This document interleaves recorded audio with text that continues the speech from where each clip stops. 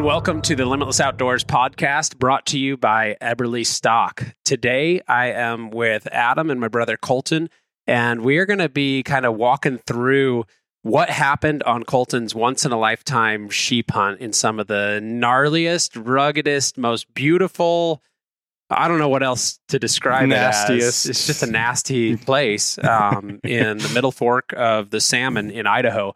And we're going to be talking about some of the adversity, some of the things that we didn't expect, some of the cool stories that didn't make it onto the video, and all sorts of stuff today. So we're just going to kind of have about an hour and a half conversation about that sheep hunt and some learning lessons and what the Lord showed us over that time. So guys, Yeah. You ready? Yep. Ready. Definitely. All right. So Colton, why don't you walk us through maybe your desire to hunt sheep and how many years you've been applying just to get a sheep tag? So I've been putting in for about 10 years. I had a couple breaks in there that I didn't put in, but since Justin took his sheep 10 years ago in 2012, I've wanted to draw a sheep and go into these areas, and I always went for the one that had the highest draw odds, and that was 27-1. Looking back at it now, I probably wouldn't have put in for the unit, would have put in for a different one and held out and just suffered through not drawing for years to get a better unit. But yeah, I was... Well, I mean, you could take a page out of Adam's book. I mean, you've been putting in for the same unit your whole life, haven't you? Yeah, I've been putting in for 13 years now. Yeah. So ever since I could hunt, been putting in for the same unit. And it's not like Idaho. I'm from Montana, so we get bonus points. And I still haven't drawn, so I just crazy. have bad luck.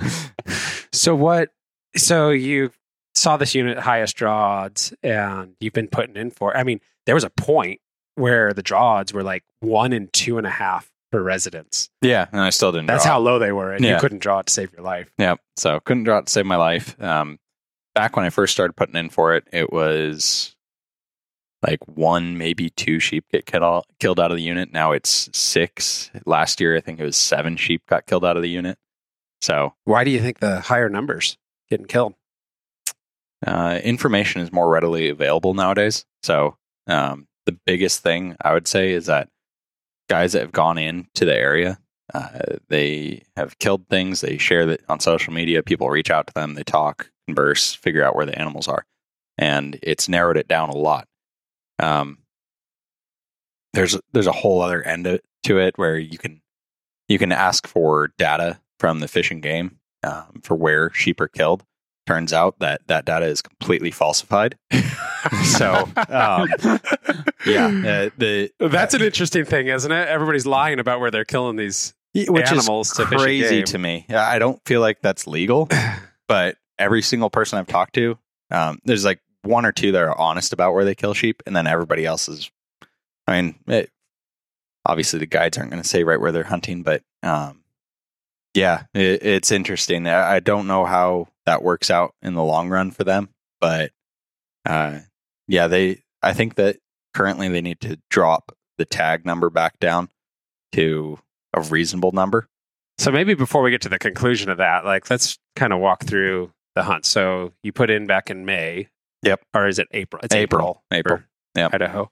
And then you draw the tag. Were you excited? Extremely excited. We'd just come out from bear hunting when I saw that I drew the tag, and I kind of flipped out a little bit.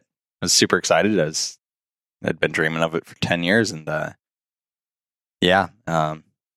unmet expectations. That's what you've been saying a lot this year. So had high hopes, and 19 days of hunting changes those hopes pretty quickly. Well, but if we're honest, there were some mistakes on our side that led to that. I mean, like it's definitely. real easy to look at all the negative side of it and the things that didn't happen. And like some of the things that could definitely be improved from a management standpoint. Mm-hmm. But like when I think back on it, we definitely made some big doozy mistakes. Oh yeah, we had it that in the led bag, to and where then we it ended left. up. Yeah. Yeah. So, how about we talk about that a little bit? So you're all excited about it. Then what did we do through the summer? Because I mean, when you start talking about a once in a lifetime tag, you're like, we talk about it. When you get a once in a lifetime tag, it kind of messes up our season because you're having to dedicate A ton of time to It's a it. big everything deal. to it. So like Adam, you know a lot of guys that have been successful over where you are, and I mean they give their whole season, don't they? Oh yeah, yeah. I personally know a couple of them, and last year one of my good buddies drew it, and he said I'm hunting this sheep, and I won't hunt deer or elk until I kill this sheep. Like they're on the back burner because you can shoot a deer and elk every year, but the sheep's once in a lifetime. So for me, like knowing that and seeing these guys doing it and being successful and shooting good rams, I'm like, okay, now I know what it takes. So if I ever draw it, I know kind of base knowledge of what to do and how to manage your season. So for somebody that was putting in for a once in a lifetime tag, what would be your recommendation? Because like I know a lot of times I put in for these once in a lifetime tags and I don't even have time to go hunt them. Like now looking back at Colton's experience, I'm just like, shouldn't have even been putting in. Yeah. Like you got to be able to take a couple of weeks, 3 weeks, 4 weeks, something like the length of the season potentially, if you want to be successful. Like there's a difference between just going out and experiencing it and maybe being successful and then like actually being successful. Yeah. And the way I think of it, looking back, it's like, sure, we hunted 19 days, but it felt like we scouted for 18 days and then we found the rams 18 days. And and we've talked about this, you guys went to Alaska and in that time the season was open, but I know you guys went down a couple times in the summer and looked around, but I don't think enough time was dedicated to actually scouting and figuring out where specifically to spend your time.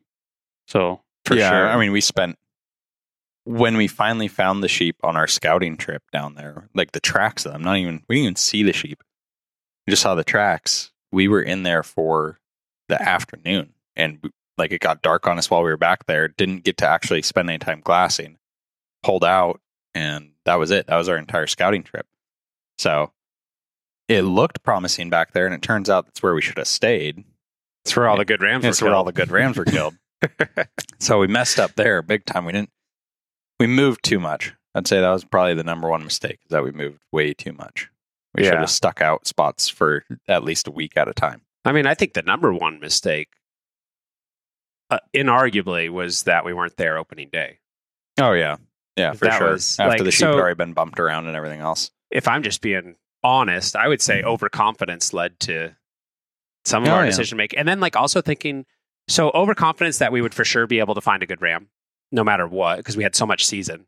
But then like an underappreciation for other people's tenacity to go after those once in a lifetime tags. Yep. So what happened specifically, and you can maybe elaborate a little bit more on this, but what happened specifically is we went in before season, found the sheep, and we're like, well, we'll come back after we go to Alaska because we didn't want to put the Alaska trip on the back burner. Yep. And so we're like, oh, well, we'll just come back afterwards and go in there. And in that span of time, the spot that we had found the sheep in, that we'd scouted early on, 3 good rams got pulled out of there by other guys before we even got there. Yeah. Yep. So that's an issue. Yeah, it's a major issue. It made it to where the sheep were moving. They'd moved up into spots that we weren't anticipating them to be in. We even bumped a couple of them. Never got to see them. But yeah, it's we definitely went in there with different expectations of how it was going to go, for sure. So I heard a pastor once. His name was Mark Driscoll, and he's still pastoring now, but he went through some difficult struggles in his leadership. And what he said, though, has always stuck with me. He said, God's plan A is humility, and his plan B is humiliation. Yep. And I thought, like, that just applies to everything. I was Billy Moles. You guys, I think, know Billy. Yep. Guides in Alaska. He's killed so much stuff. He's got so much experience. He was sharing a story the other day about how he went coyote hunting with these guys, and they call the coyote in, and it comes in at 90 yards, and he rushes the shot and shoots. And this is after days of coyote hunting, and they didn't get anything. And he rushes the shot, shoots, and he hasn't missed forever, but he misses this coyote, and he let the whole team down. And he was just kind of sharing honestly about his pride. He's like, I was overconfident. Yeah. I knew I could pull the shot off, like no big deal, but my pride led to the disappointment of the entire team. Yeah. And so that theme, I've been just really kind of thinking of that circling around the sheep hunt, because like from my standpoint, as I said earlier, I would say a huge amount of our shortcoming on the sheep hunt was our pride in thinking like, and we had, we have been good hunters. We have been successful. We've turned up stuff in every situation.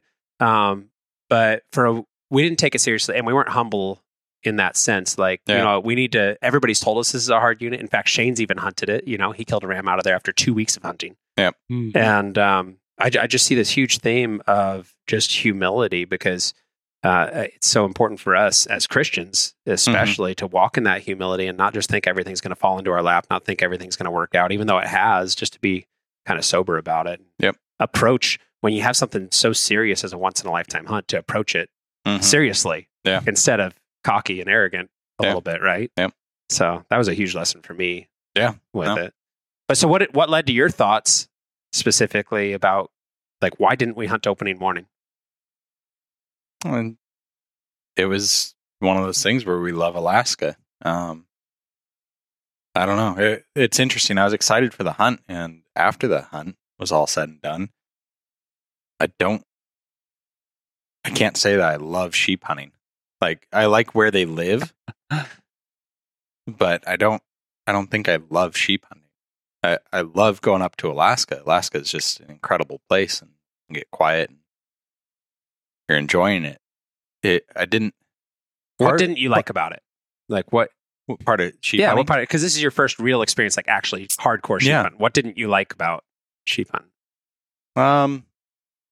The lack of animals. I mean, just in general, like not just the sheep, but the lack of any animals in the area. Like that could be more. That's kind of more unit specific, though, to where you were hunting for sure. Oh yeah, for sure. That definitely is. But like where we were at, it wasn't like we were glassing over tons of different animals and looking at bulls and looking at a bunch of bears. I mean, we saw some bears on the first spot that we went that first week, but after that, I mean, we saw that one small mule deer buck up there.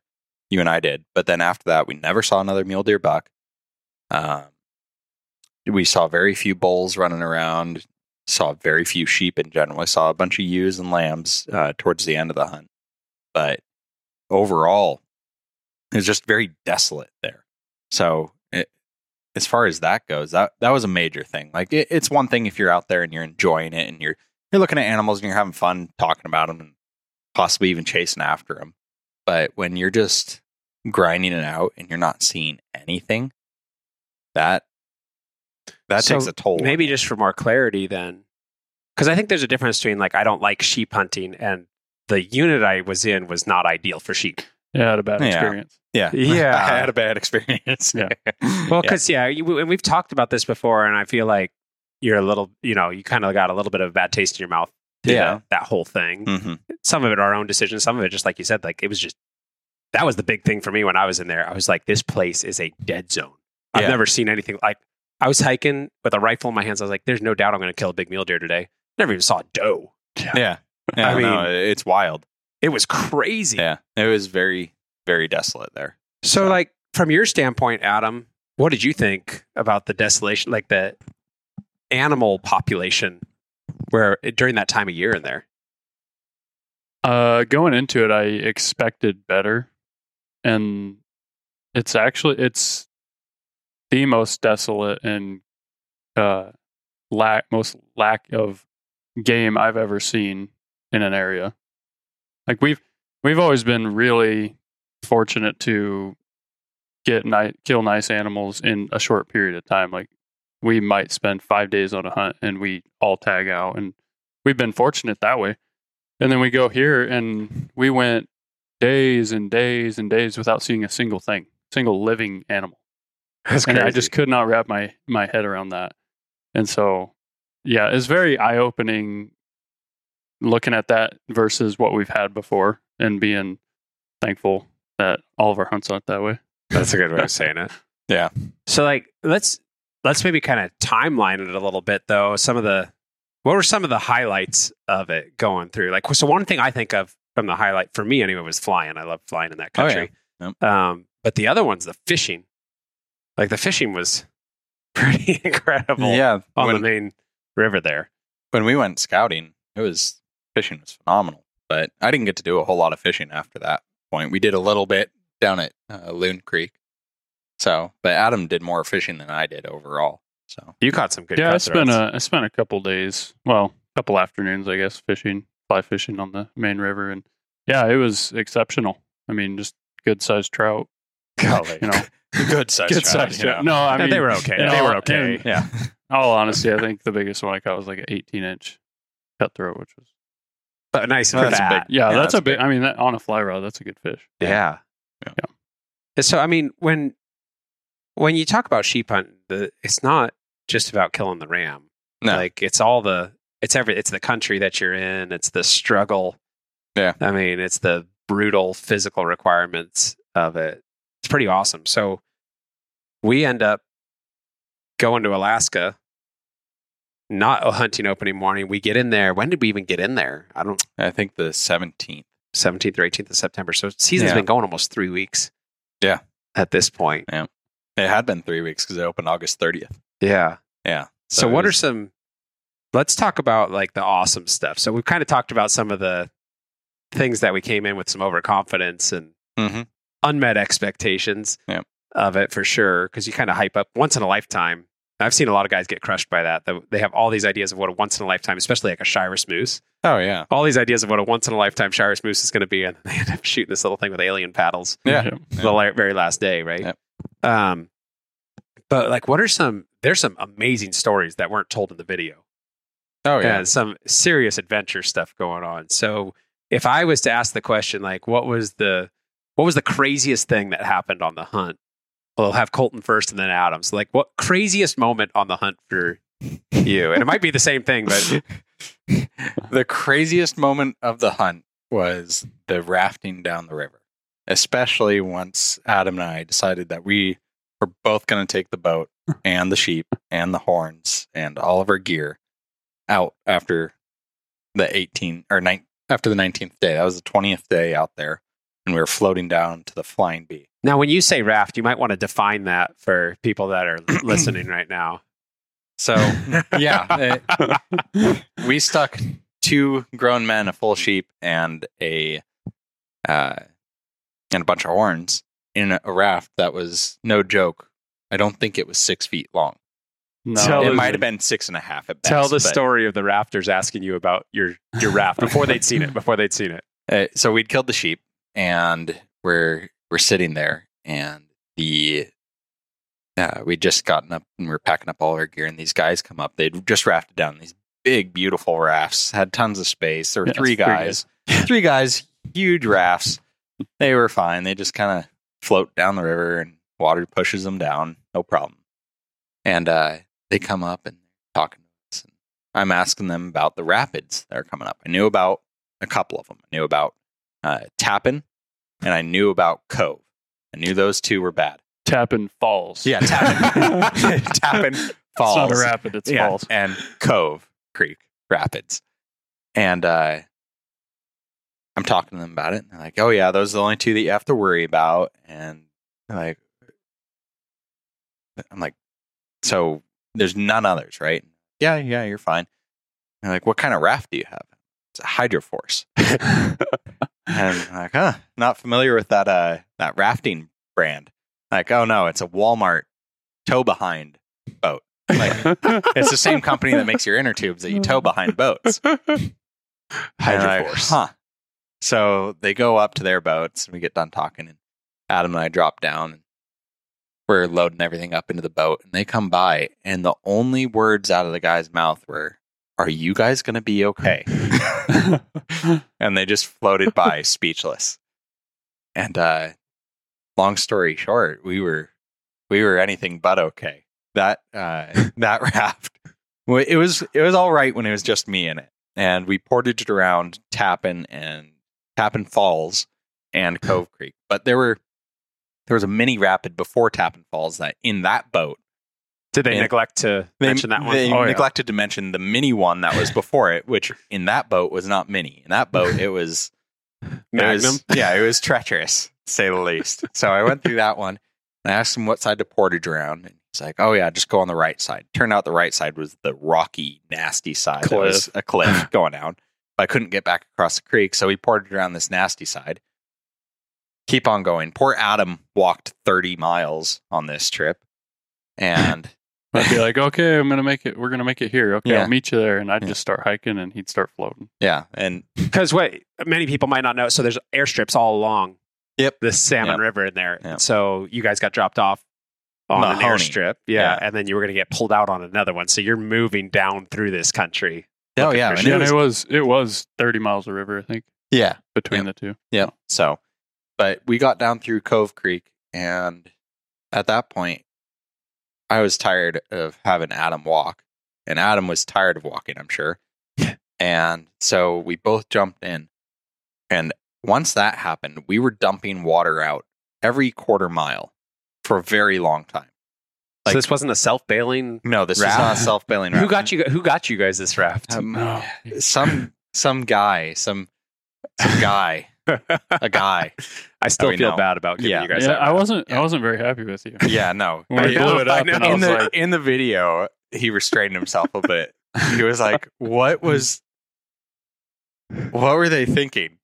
because I knew what I was going to have to do. Yeah. I was going to have to walk all the way. I mean, in our first go with it, we tried getting both of us in our gear, Yeah, we and it made was it just like- a complete mess. I mean, we got flooded over instantly. All of our stuff got wet.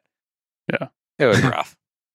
His poor boots were soaked through, and then he had to walk. So this is the most memorable thing probably for you on the trip, or one of them. Yeah. So what happens now? So you get into the mini Magnum Rapid. Yep, with both of us, the sheep and the horns, and we are bailing. We're literally stopping, pulling out, and dumping the water out. unloading everything. Yeah, unloading everything. Dump the water.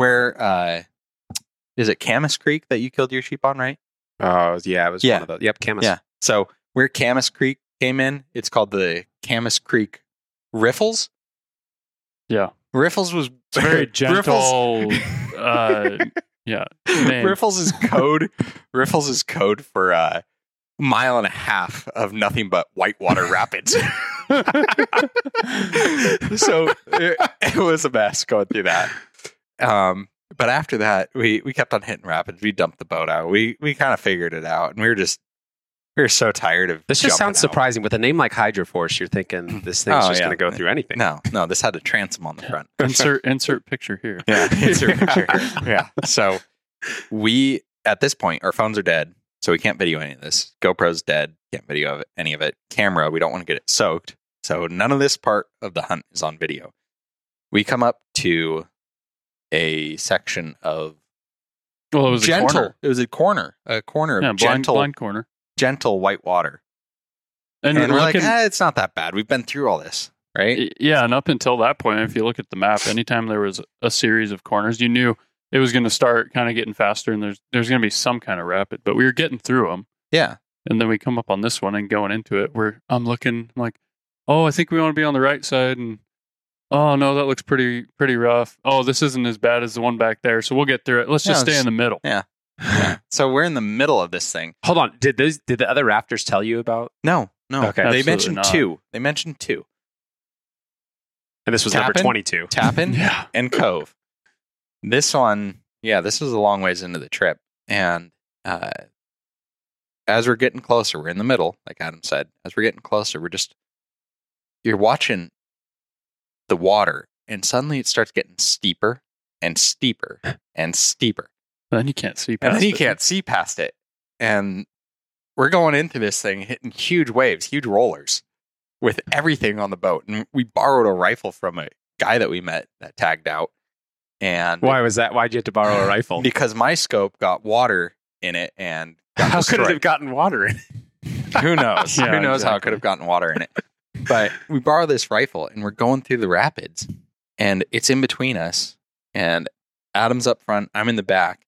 I'm kind of straddling Adam. I'm sitting crisscross. Adam's in the sitting front, crisscross. I'm straddling Adam. on top of everything. We're Yeah. not like down in the raft. We're literally We're on top of the raft, and we're Not already stable at all. we're already full of water, Yeah. and we haven't even hit the worst part of the rapid yet. We get into this thing and we smoke this rock, and we get Big boulder. sideways, huge boulder, and we're sideways. And Adam starts screaming, "It's a waterfall!" What? 2 or 3 times he screams, "It's a waterfall," and then he screams, "Lean!" And he kicks off the rock barely. He barely gets his foot out, kicks off the rock, gets us from going. We were going up like we were up like that, going over the waterfall. He kicks us off the rock, and somehow we both managed to lean back and correct it. But the boat goes completely under the water. We went submarine style. We went completely under the water. And by God's grace, we popped out of that rapid in this big pool. And we got a borrowed expensive rifle. Yeah, at least a $5,000 rifle. And we didn't lose that. We didn't lose an antler. We didn't lose a scrap of sheep, not the horns, nothing. But all of our gear was completely soaked. Completely. Everything that Adam had was soaked completely through at that point. And at this point in the hunt, I think I had 2 or 3 dry bags. All of them had holes in them. And so we completely submerged everything, sleeping bag, all my extra clothes. I mean, at this point, we're in our rain gear. Yeah. Yeah, we were wearing a really stock rain gear. That's it. You know, rafting. So all my clothes are in a bag. So everything is completely drenched at this point. And it's becoming evening at this time. Yeah, it was already evening. Because it was like an 11-mile float that day we were trying to get knocked out to get to the airstrip. And we were like 9 miles in when we hit that. Yeah. So what do they call that one? Arapaho. Yeah. Aparejo. That's what it is. But what is it called when you go through that specific spot that you guys were? Oh, that's called getting May tagged. Yeah. Yeah. So we got May tagged thoroughly. Yes. So would that be like the one that you would tell down the road, the story that sticks out to you? Oh yeah. That was the culmination of, that was the 20th day out there. And that was the culmination of the entire experience. That's a great way to lay out how everything ended. Yeah, I tell that story and a number of others before I even say anything about shooting the sheep. Yeah. That was such a small part of the whole hunt. Yeah, and for me, not the most exciting part, but everything else in between is just, I mean, we've talked about it. You could write a book about that experience. So for you, what was aside from that one, what was like one of the big experiences that was memorable? Mountain lions. Well, that is memorable, but for me, that trip, we met so many people, and that for our whole hunting season, I've said this before, it was crazy. Almost everybody we ran into knew who we were, and we connected with them, and everybody we met was just the nicest people you could ever meet, and you just sit down and have awesome conversations. We stayed the night with a number of guys out there throughout the hunt, and that really stuck out to me probably the most. If I got anything from that hunt, it was to connect with these people who knew who we were, and to be able to see how they've been affected by what we're doing. That's cool. And it was awesome. I mean, we met Wade from down in Salt Lake. We met the guys from Boise. We met another guy from Cascade, the backcountry pilot. This guy's flown into every single strip that you can think of in Idaho. I mean, he literally wrote the book on it. That's cool. But no, that was an awesome guy. That was definitely a big part of it. We met the rafters. That guy, the rafting guys, one of them, he'd been bitten by a rattlesnake when he was out there when he was, 16, 14, somewhere in there. And he got bit by a rattlesnake, and they were way up the river still. And they ended up floating all the way out to the main salmon, which is really? They went another 65, 70 miles. Crazy. How long did it take him to do that? A couple days. With that big boat, you're just, all that water's moving. You're running. That was during the summer, so they were running with higher water at that point. So they were cruising out, and he almost lost his leg. It was black and blue and all sorts. It was wild. That guy, his father, they were doing a rafting trip with his father, who started taking them back in the 80s, right? Yeah, something like that. Yeah, he started taking them back in the 80s, and they wanted to do one last rafting trip with their 80-year-old father. I mean, he was easily 80 years old. He was talking about how he sheep hunted it back in the day. And crazy. It was just cool meeting all the people down there. I don't have a single bad experience with any of those guys down there. So speaking of rattlesnakes, though, did you guys deal with any rattlesnakes on the trip? I know Adam had some kind of situation. I actually don't know if I've ever really heard the story. I know that you about got bit or something. Yeah. It's shortly after we tried our first run. So you dropped us off and we hunted for, I think, 2 or 3 days. Yep. From the strip. And then we ended up coming back and our plan was to grab the raft and start heading down. And we're like, oh, we have 10 days. We'll go like 4 miles and then hunt a day or 2 and then go 4 or 5 more miles and hunt. So we hunted 2 or 3 days. We come back down. We hike the raft down to the river, blow it up, realize it's ultra tiny. But at that point, we didn't have much. We just had our gear. We hadn't accumulated a pile of sheds or a sheep at that point. So we both get in and decide. I think the place we wanted to go was like 4 miles. Yeah, it was about 4 miles. We went. We were trying to get 3 miles down to our 2 miles down to our gear. 2 miles. Oh yeah, we had come down, dropped some gear off. So we were like, okay, if we can get to there, and then a little bit farther, we'll camp out.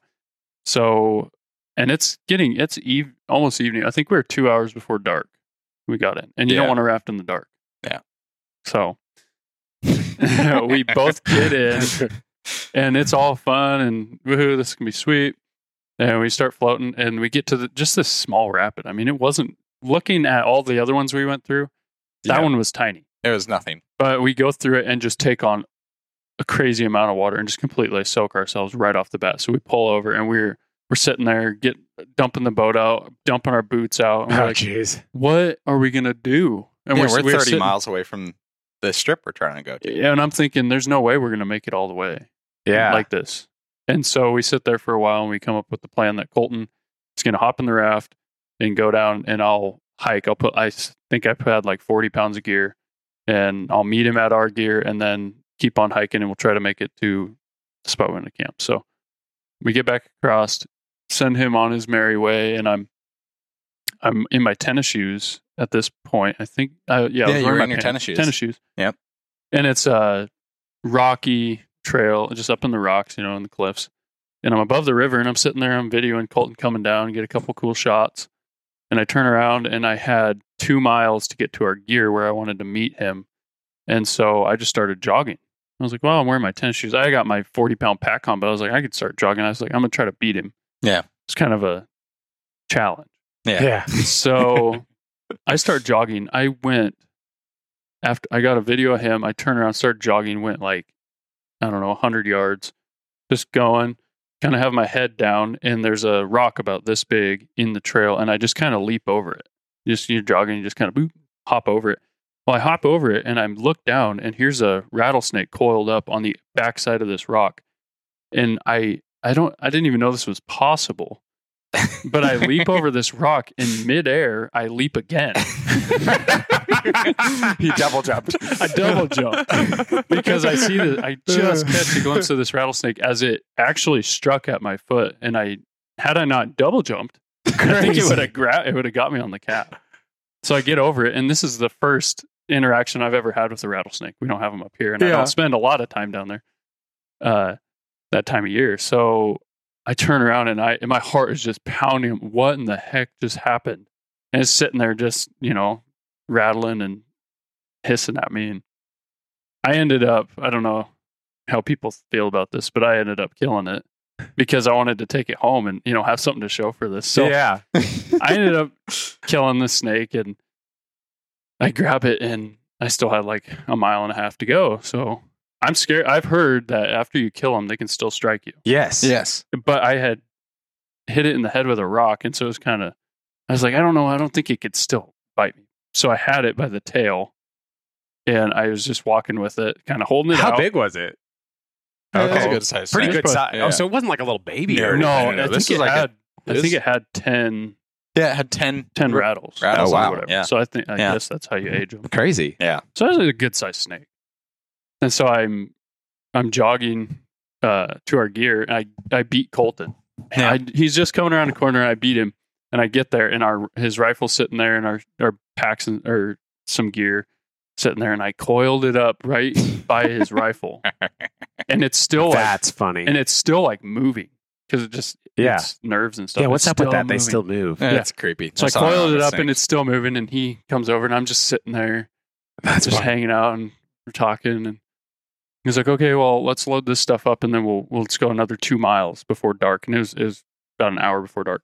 So he turns around and he goes to reach down to grab his rifle and just jumps up. Snake! And I couldn't even hold it, and I just started laughing so immediately. And he's like, I looked up at one point and I thought you were carrying something, and you even maybe thought it was a snake. Yeah, I even thought it was a snake when I was going down, but it'd been like over half a mile since I'd seen him, so it completely left my mind.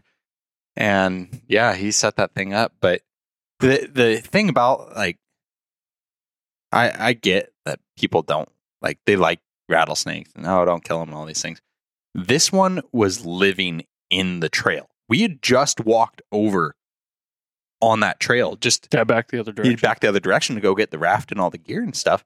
And we knew more people were going to be walking down this trail. So, like, when you have a poisonous rattlesnake that's living on the backside of rocks and one guy gets lucky and doesn't get bit, it's like, you should probably remove the option for people to get bit by a snake.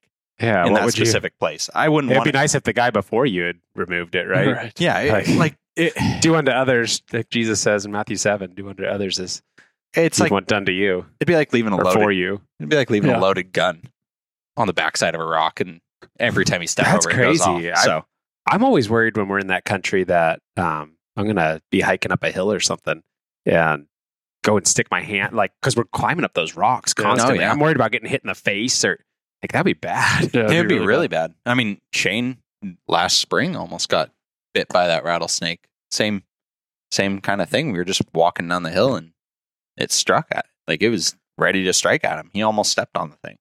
So got to watch out for you him. got rattlesnakes, and then one of my favorite stories that came out that I know isn't in the video. Yep. Is when you were at Whitey Cox's. That's how you say it, right? Whitey Cox's. Yeah, Whitey E. Cox. Whitey E. Cox's grave. Yep. Isn't there a hot springs there? Yeah, there's this hot spring in nice hot springs, right? Nice, decent, real decent. So there's what happened in that hot springs, Colton? Well, there's this grave, and an awesome grave. I shared his story recently. He's a World War II vet. He was this guy was a precursor to the Special Forces. He was an Alamo Scout. Saved a bunch of guys from over in the Philippines. Really? Yeah, crazy. Absolutely crazy. This guy lived a wild life, came back, his mind caved in on him, he died. Anyhow, his grave's sitting there, and right next to him, right next to where he's buried, there's kind of a hot spring pool. It's like the tail end of the hot spring. You wouldn't sit in that one. That one's pretty gnarly. Adam asked, he's like, you sit, after he went by, he's like, did you sit in the one right next to the grave? It's like, no, that thing's... It's a mud hole. It was a mud hole. Okay. Yeah, you don't sit in that one, but there's another one up above it, and it had a nice gravel bottom in it, but there's a little bit of algae and stuff. I was like, it's fine, whatever. It's hot. It's a natural hot spring. And this was the morning after the morning after the rattlesnake. Yep. So that's where we camped out, and we were soaked. Oh, okay, gotcha. And so we laid all of our stuff out that night, and then had to wait for the sun to come up and dry it out. So Golly, yeah, that was a struggle. Anyhow, so I go over to the hot spring first thing in the morning. I'm like, this is gonna be nice. I'm gonna just sit here and look up on the mountain, see if I see anything. Just kick back and relax a little bit. About 5 minutes goes by, and I start feeling this weird burning sensation. I start feeling pain all over my body. You're gonna feel a little pressure. Yeah, a little pressure. Pressure feels a lot like pain. Yeah, I'm like, this isn't. I've never had this happen in a hot spring before. I was trying to figure out what's going on. And I sit up a little bit. I'm sitting in my underwear at this point. I sit up a little bit. I look all over my body, and there's these microscopic red dots moving all over me. Everywhere. It sounds enjoyable. Yeah. All over. Literally everywhere. I have these things crawling on me. And I'm just feeling this biting and all this pain all over my body. It's like being on fire almost. I'm like, what is going on? I wipe them, and they're coming off a little bit, but they're stuck to my hand now. I can't get them off of my skin. And they're like biting me all over the place. They're in my hair. They're everywhere. So this is like 7:30. Are you wallowing in this hot spring? Pretty much. Yeah. So this is like 7:30, 8 o'clock in the morning. I jump out and run barefoot down to the river. And the river's like, it might have been 30 degrees, the water temperature. It was freezing. 30. You realize 30 degrees is below freezing, right? Okay, it was not 30 degrees, but it was like 40 degrees. Let's call it 40 degrees, which is a major temperature shift from hot spring to ice cold, nearly ice cold river. So I'm down there and just scrubbing myself and taking a bath in the river first thing in the morning. I come running back over to Adam, and I'm not wearing any of my clothes. I separated all my clothes into a separate grocery bag, and I was like, I need you to try and get the rest of the red mites off of my back. So he's like, he's checking it and making sure nothing's on me. And I want to check you for ticks. It was horrendous. And it turns out that these things are called red spider mites. And when they bite you, they're trying to lay eggs in you. Your immune system has to kill them off from inside your bloodstream. What? Yeah, dead serious. I'm not even joking. So these red spider mites, they're absolutely horrendous. There's a list of hot springs throughout the West, Idaho in particular.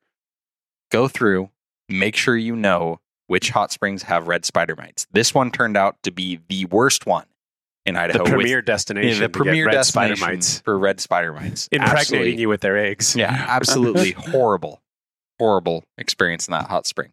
But then we found the ultimate hot spring shortly thereafter. And Adam doesn't go on hot springs, but he actually went in this one. Wow. Even though I just had the worst experience of my life. Yeah. So you had mentioned earlier, like the people in the backcountry.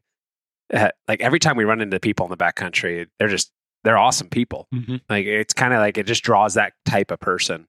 Mm-hmm. And so, but the one thing I was thinking of as you were talking about that is like you go back to Whitey E. Cox. Yeah. And like he was another one of those people that probably if you'd run into him back there, we would have just got along awesome with him. And that's just like over all these different generations. Then he actually died in a mining accident, right? Yeah, the mine caved in on him. Okay. Yeah. So, but then, so like even go back before that. So one of my favorite things about that country when I was spending time in there is we'd hiked up from an airstrip, and there were a ton of Native Americans in that country. They were the sheep eater Indians. Yep. The Tukadika. Is that how you say it? Yep. And so, but they had lived in that country forever, right? And so in these different little caves and stuff, you have the cave paintings and like there's all this awesome history in that country. But the cool thing to me is like you just look, it's always been kind of a type of person that is in there. And that country is just absolutely incredible. And so like these Indians and Whitey Cox, like all the settlers, all these guys were just tough and tenacious, and you have to be in that country. Yeah. And like you think about it, those stories that you're telling, like those guys were living the same thing 100 years ago, 200 years ago, 300 years ago, in there, just surviving in those conditions. But there's also like there's the danger side of it, but then just the insane beauty. So like, what were the most beautiful moments on the trip? Would you say like just pretty vistas, things like that? That morning that we woke up in the back of Marble is pretty cool. Yeah. I'd say the mornings and the evenings just moving around every night. You're never staying in the same place more than one night. And so just getting to see those different views and waking up, you're already up there and just sun's coming up over the mountains and just getting to see the different views every day. And even though there wasn't any animals in it, it was beautiful.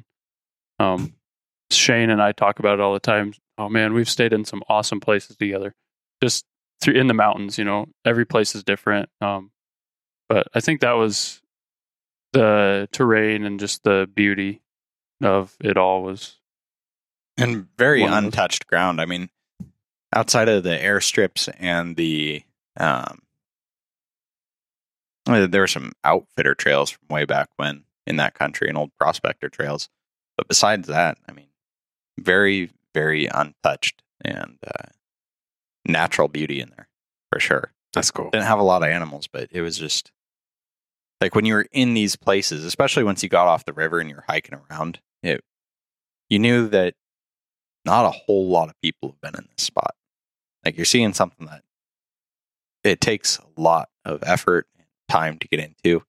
And I mean, at one point we were 20 miles away from the airstrip.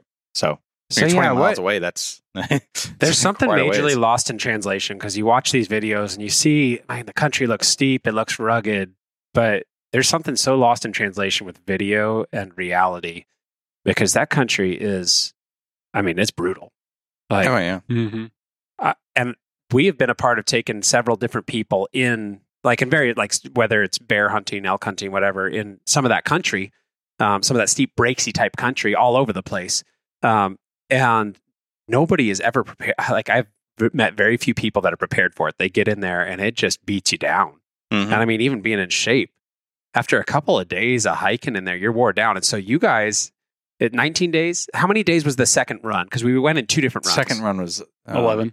11. Well, we were actually 12, out there for 12 12 because days. with the final rafting. So how are you feeling physically? Like, Great. by the time Actually, you're we done? were feeling pretty. We weren't feeling that bad at that point. We the day that we realized the scope was fogged in, that was a pretty rough day because we had literally just taken off from the strip and we were planning on doing a loop, and we were going to go for 7 days. Okay. So we had 7 days worth of gear on us, and we got up where we camped. We were almost 3,000 feet above the river, and where we found out that the scope was broken was about 2,000 feet above the river. What a mess. So we kept going because we figured, hey, we might be able to find something from up here. It was a cool ridge. But yeah, I mean, that country, it's really not about how, I mean, being in shape helps, obviously, but it's more than that. It's Mental. wanting it. Yeah. It really is mental. It's you have to be willing to push yourself as hard as you can. So how did that work on the trip? Okay, so I was with you, I think, the first 5 or 6 days of the trip. Yep. And then, like, for me, mentally, it was discouraging to the point you're just like, what? Yeah. What are we doing? Am I just wasting my time? What are we doing? So you start getting 14, 15, 16 days into the hunt. You still haven't killed a sheep. The end of Still haven't season is seen a only ram. 3 or 4 days away. Yeah. What's going through your head at that point when you're like, but now my once in a lifetime opportunity that I was so sure I was going to smack a big ram on. Yeah. Like, now it might just end. Mm-hmm. I might I go mentioned home. it a little bit in the video that I thought at that point I think we were at that point 3 or 4 days from the end of season, and I was just floating down at that point. Adam was hiking. I was like, I've realized that this might not happen. Like, it actually might not happen. I might not kill a sheep in here. And it was strange. I started just accepting the beauty of the spot, the location. I want to float that river again just because it's so incredible. Like, the things that you see, and Would you upgrade from the Hydroforce? I would upgrade from the Hydroforce. I'd want one more person to be able to be in the boat with me without flooding it every quarter mile. But no, it I don't know. You kind of, at that point, you're just living out there. So it's, yeah, we were looking for sheep, but there's so much else going on. Just literally just the scenery was worth the entire trip. It was gorgeous. It was phenomenal. Seeing where people had lived and suffered through, even like, and not just suffered, like, they made a life out there. There were countless people that made lives out there. That's in what that I think is spot, cool. which is crazy. Like, you think about nowadays, we idolize. They have the show Alone nowadays, where people go out and, like, they make it 75 days. We're talking about generations of people, not just surviving, but thriving out in this rugged place. Where we ended up killing the sheep from, by Tappan Gulch, there's a cabin right there. I forget her name right now, her and her husband, but they had this awesome little homestead right there. And they lived there for years. And then one day the government took away their cattle lease. So they had to leave and go back into town.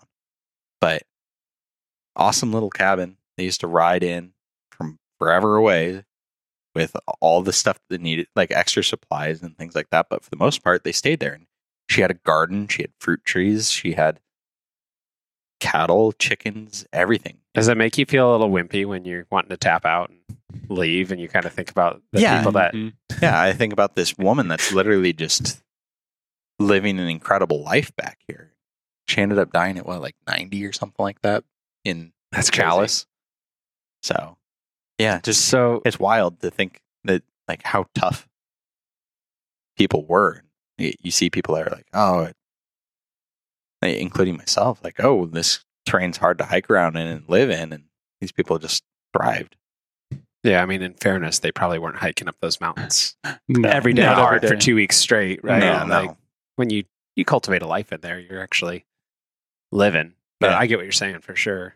What about you, Adam? Like mentally, okay, so here's the craziest thing. You're the one with the tag.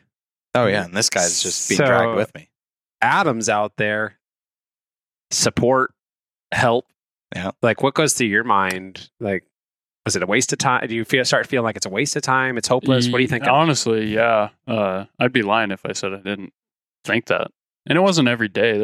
I'd have days where it's like, man, this sucks. We should just the day the go scope home. broke, that was a bad day for both. Like, of us. what's the point of even being out here? Like, at this point, let's just go home. And yeah, the day the scope broke we were defeated. I mean, Colton was crushed. We're sitting there on the hillside. You have a rifle that doesn't work. Yeah. Like, if we see a sheep, you can't shoot it. So what's the point? Golly. Well, we And- tried everything to get that scope. Oh, to we work, tried too. everything, I yeah. cut into it with a Leatherman. I used a saw, and Yeah, cut a into hole. the scope, cut a hole into the scope, and jet boiled the scope, trying to get Get all the water out. the water out. And we figured, so we're 2,000 feet up from our 3,000 foot climb to where we wanted to camp, looking into this awesome basin. And we figured, okay, if we can get up there and we'll camp out tonight, we'll glass all evening, all morning, and then wait the next day and in the hot sun, maybe try to dry the scope out, which actually made it worse. The heat made it just fog up inside. But we get up there and we camp out. Yep. And this is This is the hardest day of the. this is the hardest day. I don't even know what day it was. It was probably 15 or 15, day 15 or Oh, something. I don't even know at this point. It might have been day 14. But I think that was the most beat down I was. Because, I mean, Yeah, we had these super heavy packs. We just hiked Yeah. way up this hill for what felt like no reason. yeah, we were going to do this huge loop, 7-day loop. We were going to hike over the mountains to the airstrip instead of taking the river. And we were going to leave our boat and tent and Oh, I stuff remember that. and get Yeah. picked up Yep. later. Yep. Just at any. So that was our goal because we were going to look at all these different basins. And because when you're floating, you're wasting days, I guess. Yeah. Yeah, Floating. Yeah, you are. If you want to move it, you're wasting a day. And so we're getting down to the last 4 days, 4 or Yep. 5 days of the season. And we're like, okay, we can't be floating the river. We got it. Because then, I mean, you're floating the river and then you're having to hike all the way back up there. But if we got up there, we could just stay on top of the ridges and hunt all this. Well, then the scope breaks. And now we're like, now what? So I think that was the moment that changed the entire hunt, honestly. it definitely took a turn. It could have. point. We would have done something completely different. Yeah. So But anyway, so one of the kind of cool stories was that night we get up there and we glass all evening. And it's nice weather, so we just throw our sleeping bags out on the ground. Well, neither one of us were packing handguns no, on this whole trip. too heavy. I mean, I'm like, oh, well, why? What's out here that I need? There's no grizzly bears, so I Yeah. don't need to pack Yeah. a handgun. So we had this rifle with a broken scope. And It's dark. the moon, well, no, the moon was out. Yeah. And it was bright. It was almost like you could just walk around without a headlamp. That's cool. So we go to sleep, and about midnight, I wake up and I just pop up, and I'm looking around, and Colton pops up, and I was like, "Did you hear that?" Yeah. And he's like, "Yeah." And I said, "You know what that is?" He said, "Yeah."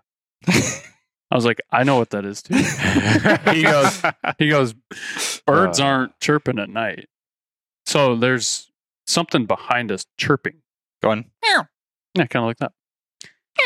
And so we're sitting there, and the moon we're in the timber, but the moon's shining through, and you could kind of see. So we're looking around. All of a sudden, right over the hill to my right, one starts chirping, and then one over here to the left starts chirping. So there's 3 surrounding us, chirping. And what it is it's mountain lions. It was a family of mountain lions. It's a family of mountain lions, and in my experience, I I think. Because you I do a don't know lot if of this cat. is You true. do a lot of cat. We do cat hunting. Yeah. And we don't necessarily hear that when we're cat hunting. The one time I heard it was actually in the summer. We thought it was a cow elk mewing. And so I went in to investigate, and it was a big tom lion sitting under a tree chirping. Okay. And so that's where my knowledge of it came from. So at this point, I'm like, okay, we're like, there's 3 mountain lions chirping all around us. And I told Colton, I said, you know why they do it? Or you know when they do it? And he's like, when? I said, when they're hunting. And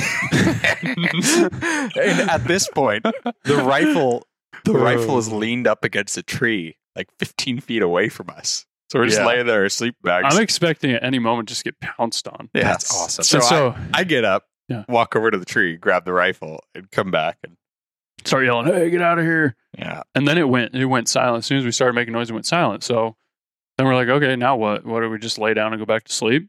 So we laid down and fell back asleep somehow. And about, I think it was like 2 hours later, wake up and they're right there again, chirping. Yep. Again, like 3 hours later. Yep. And so we get up and start yelling again and walk around a little bit and never saw him. And I figured with the moonlight, we would have been able to see him. And I even got my headlamp out and we shined it around, didn't see eyes or anything, and went to sleep and woke up in the morning and we were still alive and they weren't anywhere around us. So Crazy. that wasn't even the first time that I dealt with a mountain lion on that trip. The time that we split up when you were down there, Yeah. I stayed up the night by myself, and that same thing happened to me. It was just one lion, and it was chirping. Well, and then so fast forward a couple weeks, you end up taking a mountain lion. Like, Oh yeah, so it was the year of the Yeah. mountain lion. Well, Yep. everybody I've talked to that has taken a mountain lion, like a lot of people this last year, they've been dealing with weird encounters with mountain lions. A girl up here had a mountain lion chasing a deer, and it turned towards her. Another guy down in Sandpoint, he was antler hunting, ran into a lion, killed it at like 5 feet. Yeah. So it Crazy. Yeah, lions are just acting weird this year. Yeah. So Well, it was a weird fall anyway with temperatures and everything. was But so, all right, maybe we kind of get towards the end of this because I have some thoughts after you guys shared all these stories. But so it comes down to the last day of Yep. season, or it was the second to last day of season when you yeah, second end to up last day of finally season. finding a ram. I found him. So we got down to tapping on the third to last day. We got down in the evening and we had some food. Adam ate like 7,000 calories because we got a goodie bag from our friends down there. And then I hiked way up on the mountain. Adam was hanging out down lower, and then I hiked way up because I was like, I have got to get higher and try and find something up here. So I went way, way up on the mountain. I glassed over and I spotted 2 sheep working in a scree slope, and they were rams. And they were way the first, up there. way up there. These things were almost 4,000 feet off the river where they were hanging out, living. And they were up in the scree slope, and they were feeding in it and pawing in it. They lived up there they were up there for a few minutes, and they disappeared back over the ridge. So I went back down, got dark on me, and went back to Adam, and I was like, hey, found some sheep. So we need to get up on this hill first thing in the morning, glass up there and try and find them again. Hopefully we do. We hiked up about 1,000 feet or 1,500 feet off the river on that side the next morning, and we start glassing, and suddenly I just catch a glimpse of one up in the timber. And Well, and they were lower. no, not at that point. They were higher. They were higher at that point. They were above that little scree slope. and then They were come up on down, that ridge. yeah, So you're right. we were watching them, and I'm just seeing multiple sheep at this point.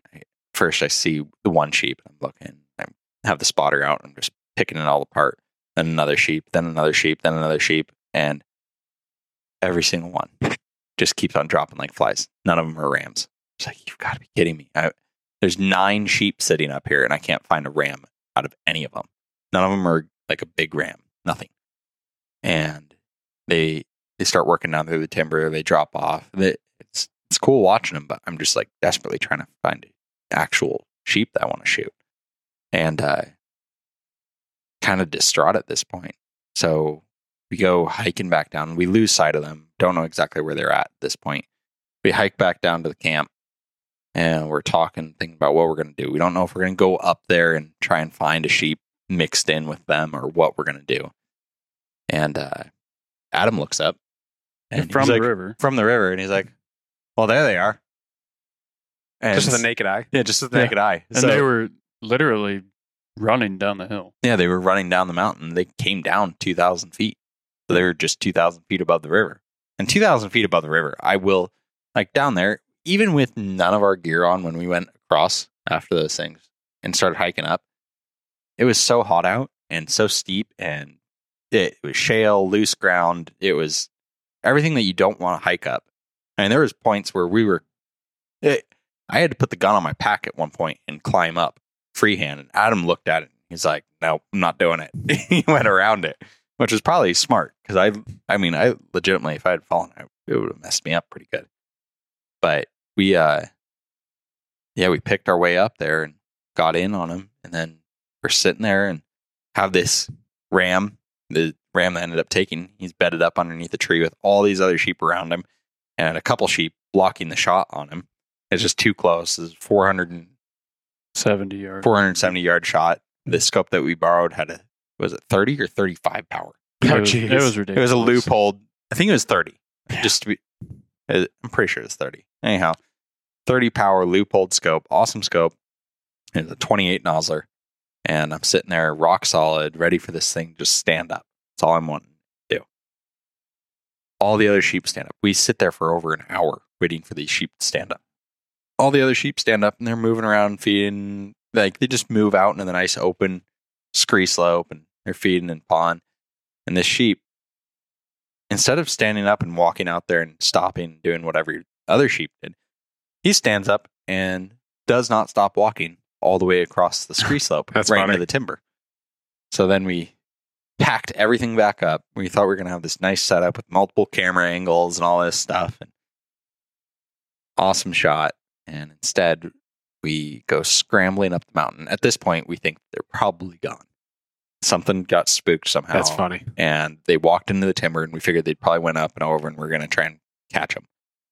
We go up there and find the sheep and shoot it, and the rest is history. And those things just kind of stood around and watched us. That's awesome. But yeah. So what did you think when you walked up to your sheep?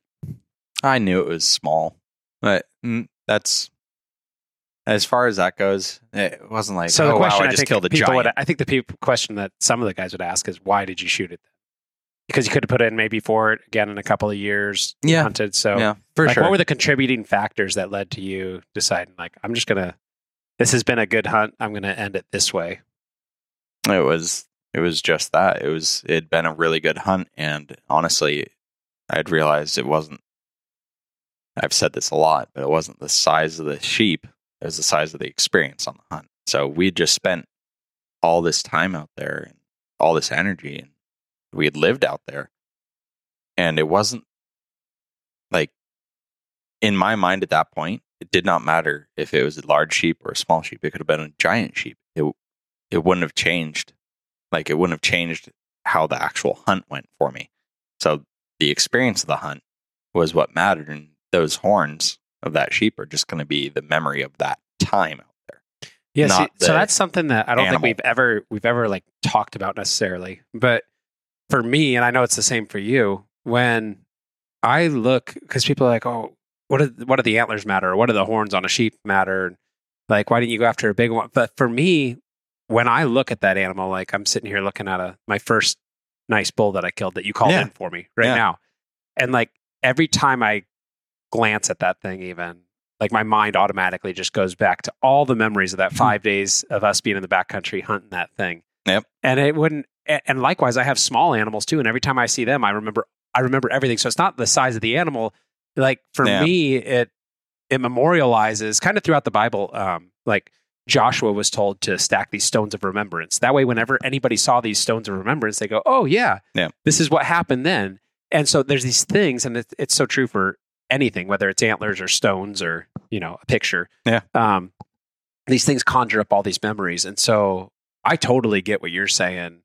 Because I know you've gotten a little bit of I get a little bit of backlash for it. And I understand it. I do. I do understand that there's the conservation end of it, and let the younger ones live so they can breed and move on.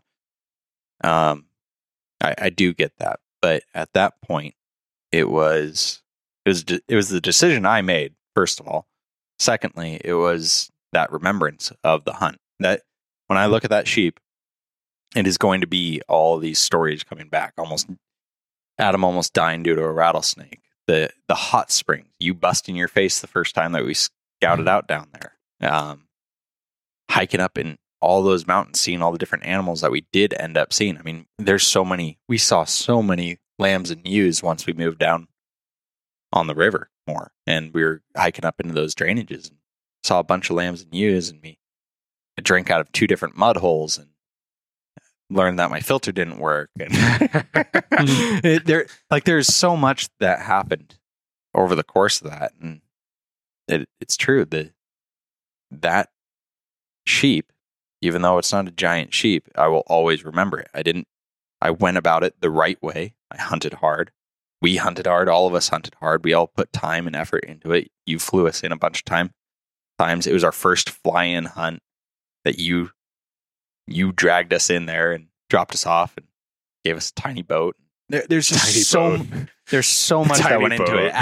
Adam finally, I convinced Adam to finally get in a hot spring. Like there's all these things. Nights in the Blue Lagoon. That just sounds terrible. I know. It sounds terrible. That tent.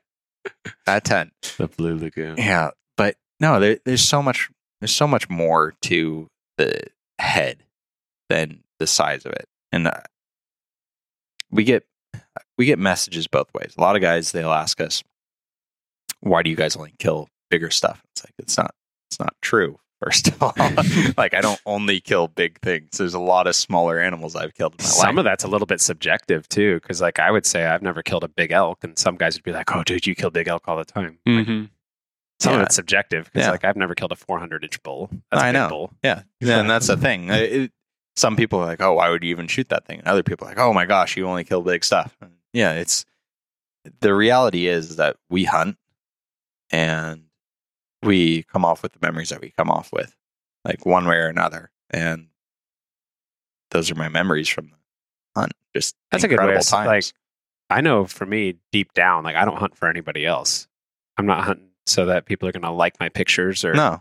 Like I'm out there for the love of the game. Mm-hmm. Yeah, I truly, and there's been it's dangerous because it's easy to judge anybody's heart. But the one thing that's true, I guess it'd be a better way of saying it. The one thing that's true is the people that we run into in the backcountry, we get along with awesome. And so I think that's that's something that's just kind of really surfaced for me as we're just even having this conversation is just like, for whatever reason you're out there, it just seems like enjoy it, embrace it.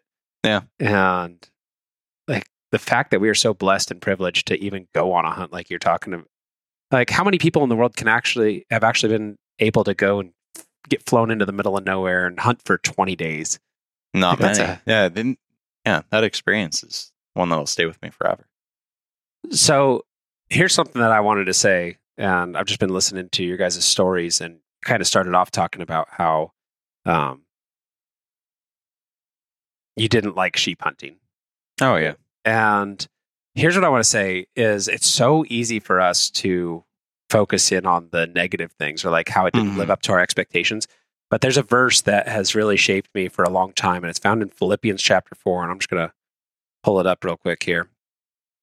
And this book of Philippians, written by the Apostle Paul, a man named Paul, and he was Saul before that, and he had persecuted the church. Then all of a sudden he has an interaction with God, radically changes his life. He ends up writing almost half of the New Testament, God using him in that way.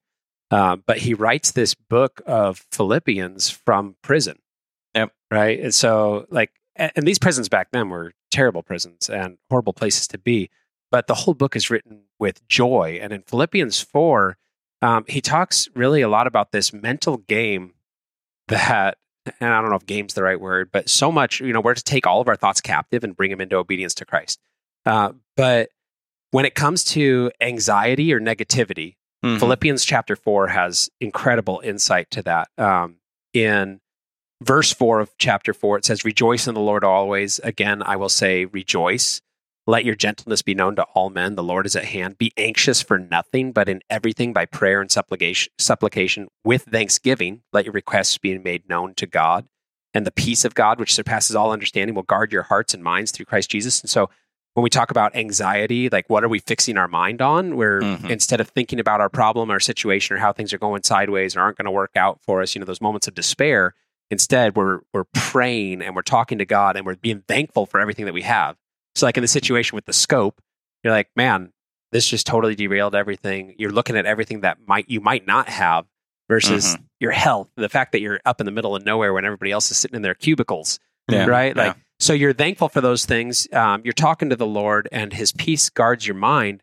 But then this is my favorite verse when it comes to situations like the sheep hunt. And I guess why I want to bring this up is because with all the amazing stories that you guys have told, like, I would hate for you to just kind of file that memory away as like sheep hunting's bad, because I think sheep hunting wasn't really for me.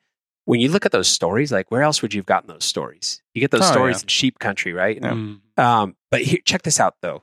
And this is an encouragement to anybody listening, huge, because sometimes we think about events that have happened to us and they didn't go the way that we wanted them to. And so we're like, oh, they weren't that great. I'd never do that again.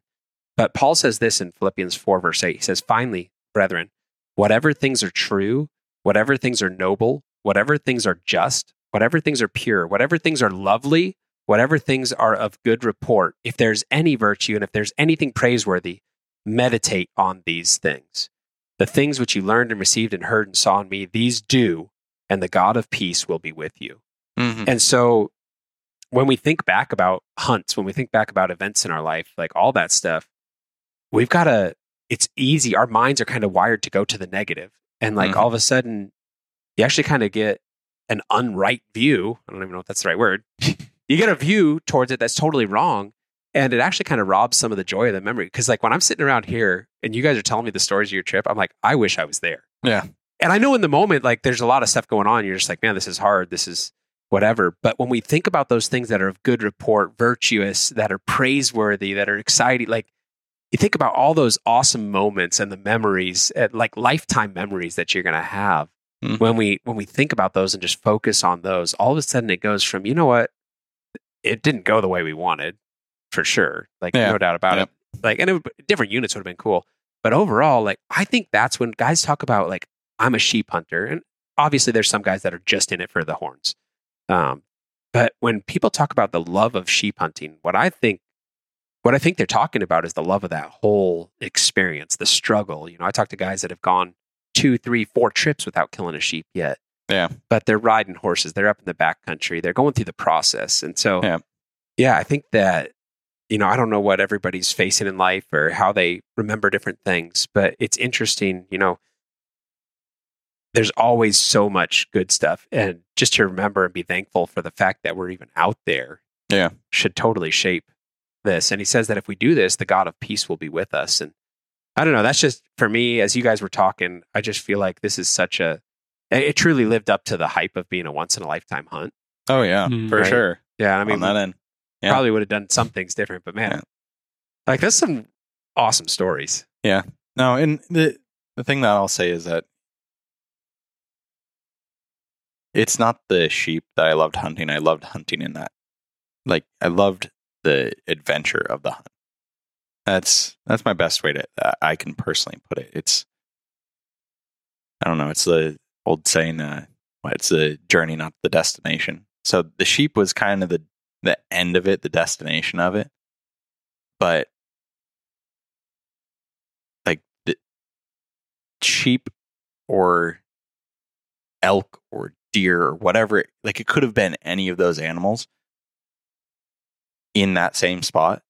And maybe they wouldn't have been in the same spot, but we found mule deer sheds and some nasty stuff that you would think only sheep could live here. We saw elk living in things that you think only sheep could live here. And there's bears.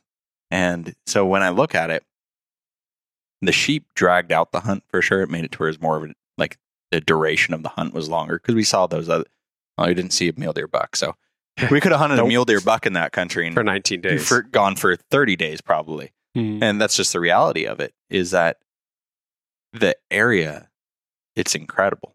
It really is. That's what I started saying this year was it's not what the quarry is, it's where it takes you. Yeah, exactly. Right. So Yeah. like one of my favorite days of the whole year was just walking around with a shotgun in my hands in Alaska hunting ptarmigan. Yeah. Like, so that's what it's all about. And Yeah. I think that's the heart of sheep hunting too. And that's Where why you we are. love bear hunting in the spring, because we're hunting sheep country. Yep. Like, so Yep. it's not necessarily what it is, it's where it takes you in that Yep. whole journey and the memories that you make there. But I think that's a great place to wrap it up for today. I think some awesome memories. And I know there's 19 days. We could sit here for hours and talk more and more about all the adventures and cool little things you remember. And I'm sure I'll hear more stories over the years, but that's an incredible adventure. And I just want to encourage anyone who's listening today, God has just an incredible adventure ahead of all of us. And I think a lot of times we're living within that, but we can easily focus on the negative side of things. And I just want to encourage you to read through Philippians chapter 4 as you go through these different situations in life where maybe you're anxious, maybe you're getting negative and depressed. Philippians chapter 4 is just a powerful, powerful passage in Scripture for that. And if you want a resource to help you learn how to read, understand God's word, understand who God is, why you need a relationship with him, how to have a powerful and practical relationship with God that actually changes your life, we have our resource, The First Mile, that we want to send to you absolutely free. You can go over to our website. It's www.limitlesshunting.com. Request a copy there. We'll send it to you. We pay for the shipping, everything. We just want to see you growing in your relationship with Jesus and experiencing the life and life abundantly that he has promised for you. Thank you guys for joining us, and we hope you'll join us next time.